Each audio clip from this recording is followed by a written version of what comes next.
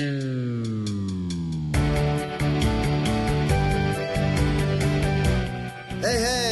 this is the Department of Prometheanscience, stealing fire from the gods to make a better life for you and me.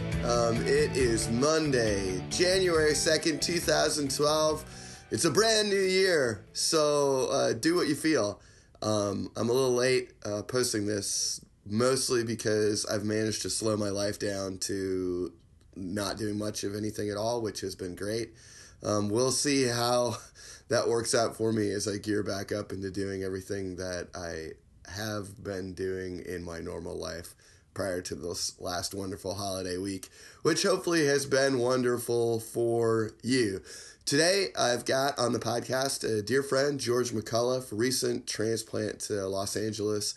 I was lucky to be able to sit down with him and do a scene with him back in town.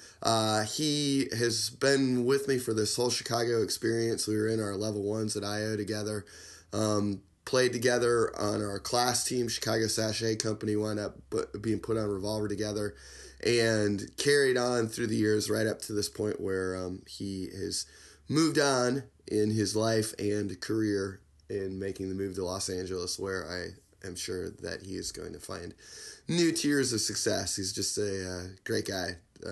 Such warm feelings for him. I really don't know what else to say. If you have a suggestion or comment for the podcast, please email me at prometheanscience@gmail.com. That's PROMETHEAN science@gmail.com. If you've got a suggestion for us to use in improvisation, just put suggestion in the subject line. If you want me to read it right away, then put whatever else you care to in the subject line. This podcast will be the first of the suggestions culled from you guys emailing in, so really appreciate that. Thank you. Let's see. I think the thing that I'm going to recommend outside of the world of improvisation is the 1980, maybe 70s movie version of Flash Gordon. I watched it the other day. Oh, and it is unbelievably crazy and stupid and weird and over the top and everything that I kind of love in my science fiction, which is to say, I guess I'm not as big a fan of science fiction as I am of space opera, and it's that Flash Gordon movie. Oh, it's so florid and oversaturated and Italian. It's so red. There's a whip fight in it on a floating platform. A whip fight that is just amazing. So really, I guess maybe I should say hats off to Dino De Laurentiis. He's the one who produced it. He also produced Dune, and they're both movies that I love, and I don't know if they're necessarily defensible as movies of inherent quality, and certainly they would confound, I would say, your typical science fiction fan or just moviegoer. But I think there's something to be commended about just the absolute insanity being captured on film. So, yeah, check that out, or just check out a couple minutes. Check out the beginning of Flash Gordon, where Ming the Merciless is tormenting the Earth with a series of disaster buttons, and in the camera panning across, one of them is hot hail, and it's sort of like, oh, that maybe they ran out of ideas. But then after that, hot hail is like the close-up overlay on the screen that keeps getting flashed as we sort of dissolve to seeing Flash Gordon for the first time on Earth dealing with the crazy weather produced by Ming the Merciless. It's, so yeah, just wonderfully insane. But speaking of wonderfully insane, let's get to George McAuliffe with the suggestion provided by, very, very thankfully, or rather I'm very thankful for, Kellen Alexander's suggestion of draft.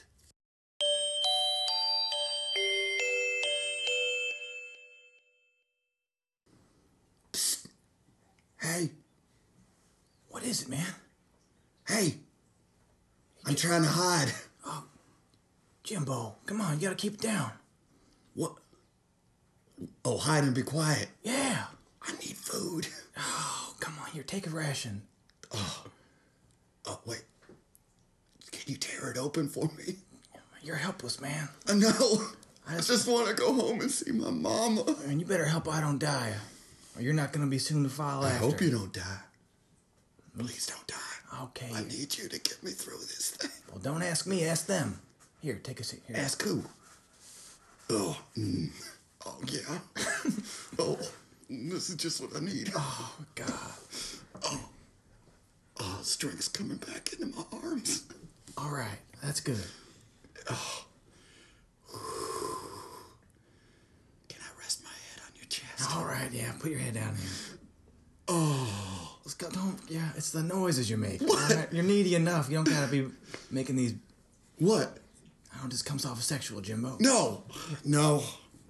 I got as much sex in me as a baby's got. I need to be taken care of. Take me away. Tell me a story about what it'll be like after all the killing's over and I'm back home and working at a gas station or something. All right. Put your head down here. Oh, okay. Yes. All right. Well, anyways, okay. Coddle my head. All right. I'm gonna contradict myself and just. Now you got me talking. Okay, here we go. Okay. Well, what's your girl's name? Shirley? Something like that. Yeah. You don't got a girl. No, I don't have a girl. That's fine. Let's describe a girl that I could have. Shirley? Okay. All right. So she was waiting for you. You didn't know she had a crush on you when you left. Oh. And she's been waiting for you ever since you went. Okay. All right. And she's the healthy sort. Oh, she's healthy. About $1.85. Yeah.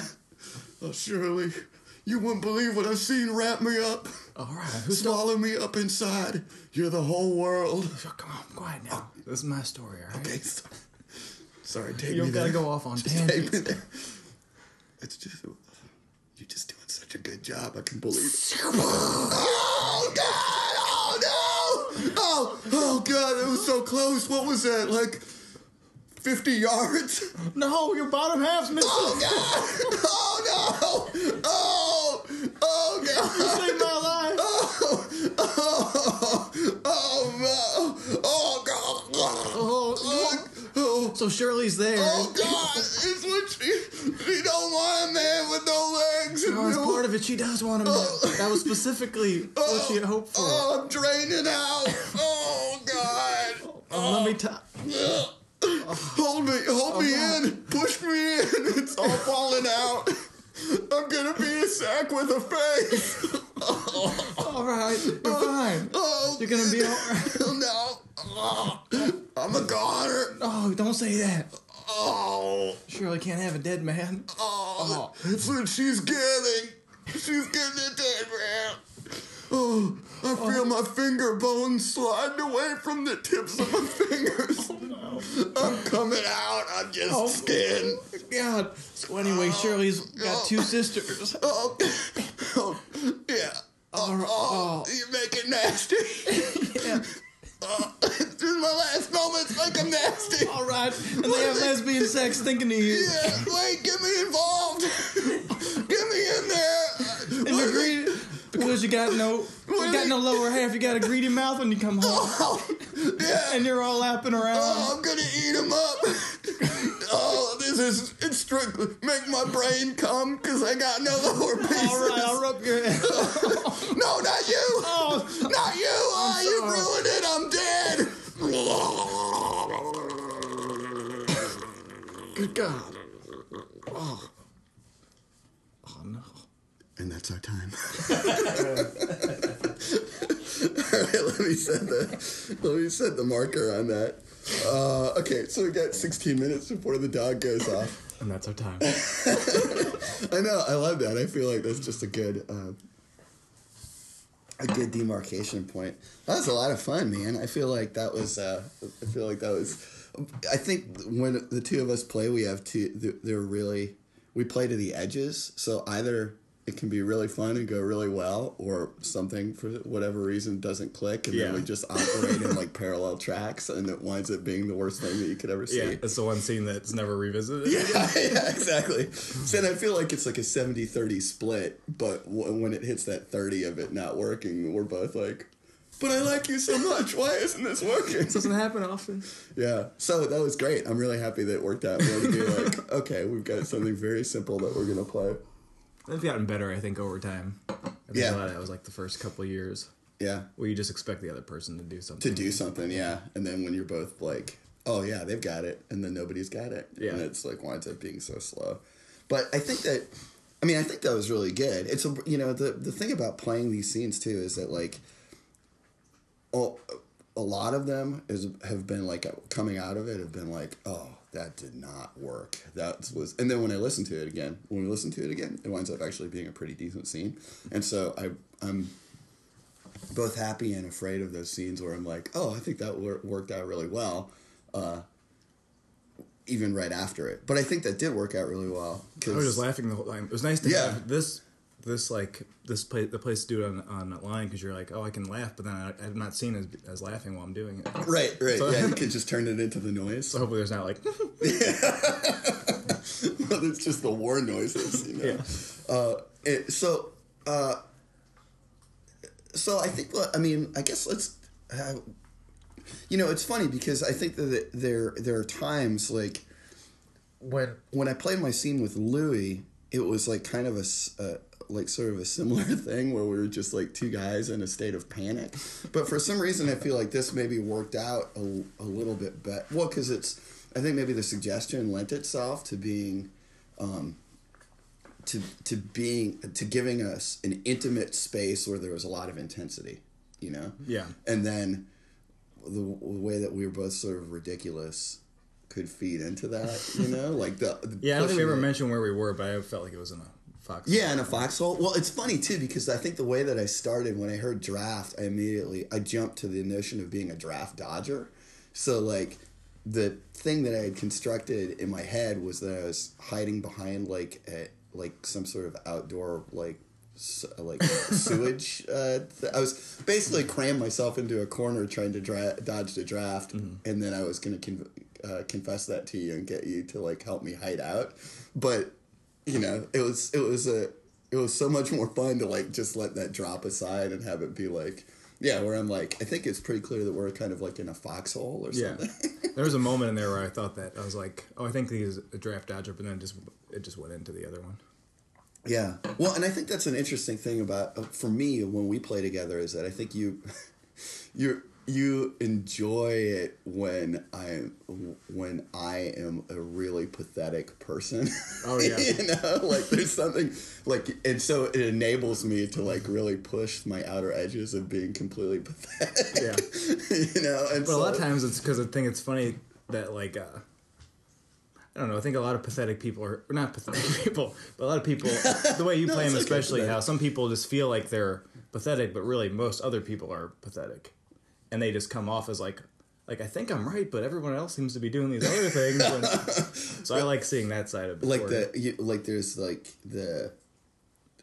Yeah, how do you mean, like the passion, or like the inner resolve of, like, being who they are despite being, like, in a position of discomfort, wild discomfiture? Yeah, because sometimes I think people can be like, you see the way things are set up, and it's very like, here's the way you can do this. You can go A to B to C, and this is what you can accomplish. Right. This is the way that, this is the system you have in place, and this is what you can do to get there. I think there's people like that, and that's like, oh, this is the way you're successful. Yeah. But I like seeing some people are really smart, and they just don't like that pattern, or they go against it, and I like seeing those types of people who are just, they're kind of lost souls, but they have their own, like, genius to them. Yeah. Well, it just doesn't fit. I think probably part of that is it winds up being a more individual story, right? Like, and that's something that, too, where it's sort of like in shows, too, where if something happens and you can immediately project the arc of how it's going to wind up, it's not really satisfying to play that arc out, right? Because you're sort of like, oh, well, anyone can see exactly what is going to happen here, right? And so you've already done that. You've effectively given that to your audience already, if it's what anyone can see already. So how can you play it in a way that is both believable and true, but it is not something that we sort of, like, communally are like, okay, I get this story. Yeah. I've seen it a million times before. Right. You know, And there is a certain form of entertainment that people like that. They like just to be like, oh, this is what I expected. Yeah, yeah. And, you know. Yeah, but it seems like an ill fit for improvisation. Yeah. You know, like if the whole thing is about kind of like creating something that is of the moment to do the expected thing, you know, to do what is in the social consciousness as what we would expect from this kind of story is not very lively. Right. You know? Yeah. And I think that's really something about you as a performer that that really gets to something that I think is like your strength and seems to drive you, is that you are so actively play against expectations, you know? Yeah. Like sometimes to a fault. And I try to get better at that, of like not just destroying a scene or a show because I don't want to give people what they want. Because there is a time where you do want to give them, if you found a way to if you found a way to make it interesting in the middle, and you can find a way to have it end in a positive way for characters, or instead of have like, a good show, nope, or not going to give it to them, or find a way like, because we've done it long enough where we know like how to make a show end well. Yeah, you know? yeah. Well, I think that's the thing, is that you know, that's I feel like the thing that you're probably feeling there is like that it's almost constantly flouting expectations is in itself like a pattern, you know? And so you kind of like have to figure out how to not to be willing to play against expectation, but at the same time, just have it be true, you know? Yeah. Where sometimes... So your expectation can become that you don't go by it. You break down people's expectations. right, yeah. Where it's sort of like the thing that breaks you out of believing it is the thing that is kind of like it is the external alien impulse, you know, where it's like I feel like that's the improviser's impulse to be like, I'm improvising, and so I'm gonna exert some kind of influence on this, whether it's following a path or not following a path, you know, instead of just being like, I'm here, what's what's this? I mean, like in the scene, I love the you know, you being mildly discomforted by it being sexual, the idea of me nestling my head on you, and it's like, okay, well, I'm really interested in kind of trying to push that, but at the same time, it's not what I intended and it's not what I feel, and so like I'm happy to make you uncomfortable with my noises, but internally I didn't click over to being like, all right, so now I'm gonna make it sexual. You know? I mean, at the end, I was like, okay, yeah, tell me this nasty story, but just because that seemed fun, you know. I'm you gotta like, have no legs to do. Yeah, exactly. It's like it had to. I think that it was like, you know, that the person I was so devoted to like the getting away from things, you know, like being kind of non-physical, that like facing the most physical, brutal death possible. It was like you wanted to. I wanted to escape into like sexual satisfaction as like a mental act by like making it the craziest idea possible, but not making it anything that would satisfy my privates. That are there. Yeah, exactly. Your phantom genitals. Yeah, exactly. I want to feel it in my phantom genitals. Yeah. Yeah, well, and I think that was really, you know, it was yeah, I mean, that was like, I mean, that was fun to push buttons, right? To like sort of like. But I think the way, and that I think is what is hard about, if we, you know, go in places like that, like we do in Revolver a lot, or other shows, like, to actually be able to improvise still and still know how a scene works, and like you're still taking care of the information that you set out, right? You know? Right, yeah. Like, as long as you're still doing that, doesn't matter what the content is. Yeah, you know? like what's the difference between, you know, you kind of like, I mean, there was maybe some indulgence in that, but I didn't come out of it feeling bad that we had been indulgent, right? You know, like, and I think maybe because it was something real. Like although I was having a great time playing in this weird space that was like sort of tumbling through a really bizarre and disconcerting and very like, you know, the dark side of Revolver. Sort of like, all right, now these two guys are dying in a trench somewhere. And the sweeter it is at the top, the better. Yeah, and exactly. And sort of the weaker person in more need of protection is the one who winds up getting blown in half by a bomb. It's like, okay, that is very like, where the underdog winds up getting punished just for being weak enough to be in the underdog position in the first place. That definitely plays into our darker. Isn't there maybe some more truth in that than the other way around? Well, yeah. I guess it's. It can be. There's a possibility. Yeah, there's a possibility, and it's like I'm willing to certainly entertain that for the stretch of a scene or a show, just because I'm not like afraid of it. It's not necessarily what I believe, but I feel like the things that I believe shouldn't like prohibit me from being willing to explore other ideas, Oh, yeah. And so, like, I'm kind of like, well, I want to take care of people that are at a disadvantage, and, like, I would still like to see them uplifted, but, like, I can't put blinders on and say, like, okay, then I'm never going to consider a scenario where someone that is in a position of weakness also has something terrible happen to them, right. It's like, that just would be a truthful... Or that would just be a real like head in the sand way to look at it. So, and I think it takes us away from the act of collaboration that this is. It's sort of like, well, we're thinking this thing together. It's not just about what I think, or what you think. And I think maybe that's kind of how you find the balance, because you can probably find the answer somewhere in between a lot of times. Yeah, and it's more interesting. It's got more sort of personal complexity and less of the, less of kind of like the individual hang-ups, because we kind of have to come together and give each other things. You know? And I think that interpersonally, like you and I are like pretty. Like, we see eye to eye on a lot of things, and we, like, have generally the same kind of ethos about life, and, like, like, we're great friends that, like, feel the same way about a lot of stuff, but then our playing personas, I think, have enough different aspects to what we push that when it does work, that's why it's so interesting, the way that we interlock together, because our playing personas are heightened aspects of different parts of who we are as people, as our people personas. It's that kind of like the charge in between those things is really pretty interesting, or at least interesting to me. No, it is. I think it's like a lot of improv stuff where I don't think about it a lot. I just kind of go out there and whatever happens.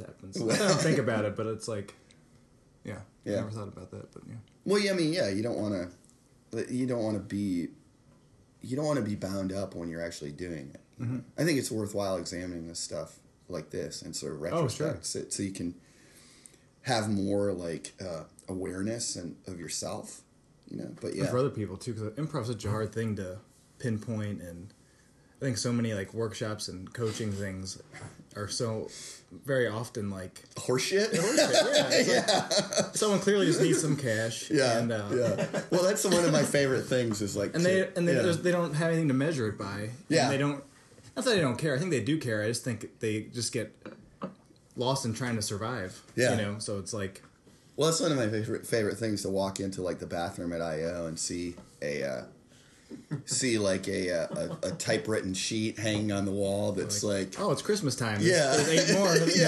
And have it be like, let's get real with character, and then to see who's like teaching it, and then be like, are you fucking kidding me? Like, there are people paying money for this. Because institutionally they feel like they should pay money for this, and I'm just like, there's a couple Ohio State guys that just moved here, and I was talking to him last night, and I'm like, you saw what was good and wasn't good, right? Don't let this society rob that from you. Not that you have to like declare it all over the place and be a fucking knob, but like right, but you gotta recognize quality in that. But what people see has value, and it's sort of like, if you can tell that something is not successful, you don't have to sort of screen away from. You don't have to be like, oh, I am wrong. You know, like you had a reaction for some reason. It's sort of like that's totally cool. You know, it's our job to form a point of view. I think. Yeah. And I think sometimes the people who end up thinking about that and being able to pull it off are the ones who can see it for what it is, you know. And when we were starting off, we weren't like, oh, whatever the teacher is doing is the best thing. We never really. I think we were pretty good about having. Not that we all like the same things, but. Yeah, but I think, you know, I still remember making fun of one of our teachers in our warm-up for our class shows because they were, like, unbelievable. It was just like, really? This is...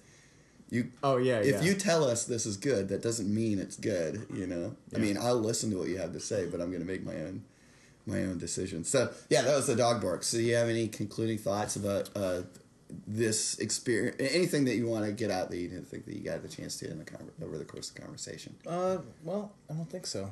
Okay. Well, I'm just going to plug my accents workshop. IO. Give them a taste of it. It'll be 30. Give them a taste of Italian. Italian's the one I do the best because I just do Mario. So, hey, you want a little slice of pizza? So give me some. Or do Japanese because they're similar. Okay, my Japanese is, oh, hello. Learn those and more. Only $30 through the IO Training Center. No, there are worthwhile workshops there, but you should see people before you sign up and make sure that you're signing up for something that they're fucking good at. Anything else, George? Oh, one thing to add to that would be that sometimes people can teach what they don't do.